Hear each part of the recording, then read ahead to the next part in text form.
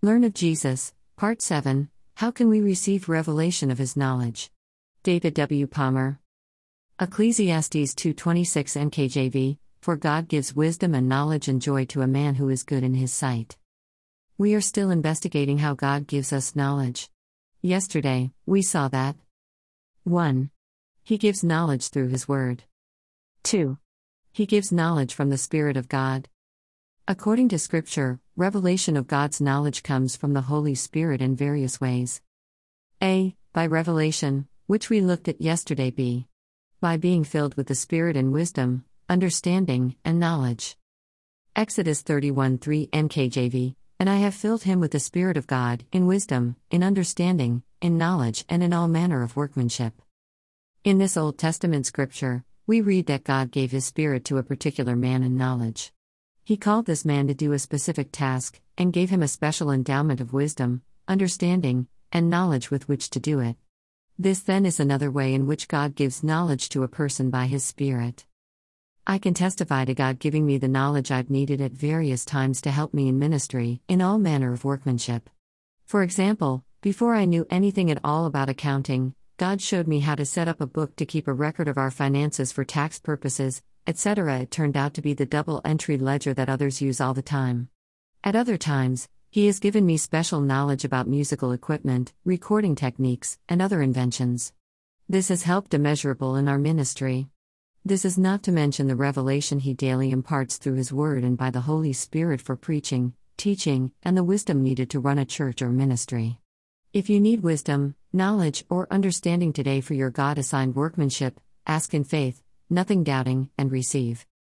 C. A gift of the Spirit, the word of knowledge. 1 Corinthians 12:8 NKJV, For to one is given the word of knowledge through the same Spirit. This gift, or manifestation of the Holy Spirit, occurs when the Holy Spirit reveals some piece of knowledge to you that you could not have received in any other way. You just suddenly know something.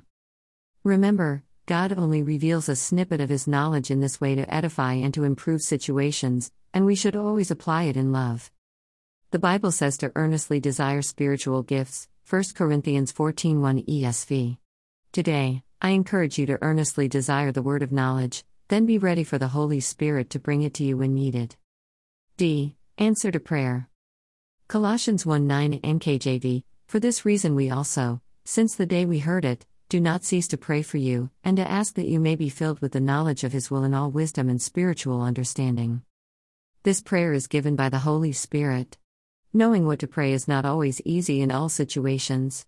That's why I'm very relieved to find prayers in the New Testament. They are God-given, and we certainly won't be moving in unbelief, false doctrine, or presumption to pray them. I encourage you to use this prayer for yourself, your family, your friends, your ministry and church. If you need to know God's will for your life today, most of what you need is already in the written word. However, to fine-tune the details of your call, assignment, and God's specific instructions for you, this prayer is a great help. Because it is accurate in its theology, we can use it with absolute faith. What's more, because the answer comes directly from God, you can receive the answer quickly. It doesn't have to come via anyone else, so no one can block or delay the answer. I only encourage you to ask in faith, with no doubting, for he who doubts is like a wave of the sea driven and tossed by the wind. 7. For let not that man suppose that he will receive anything from the Lord. 8. He is a double-minded man, unstable in all his ways. James 1:6-8 NKJV. Right now, when you ask God for the knowledge of His will, believe that you have received it. Then move forward in faith, not doubting that He heard and answered. I suggest that after praying and receiving it by faith, you confess that you are in the center of God's will, as you can only receive an answer to the prayer for the knowledge of His will by faith.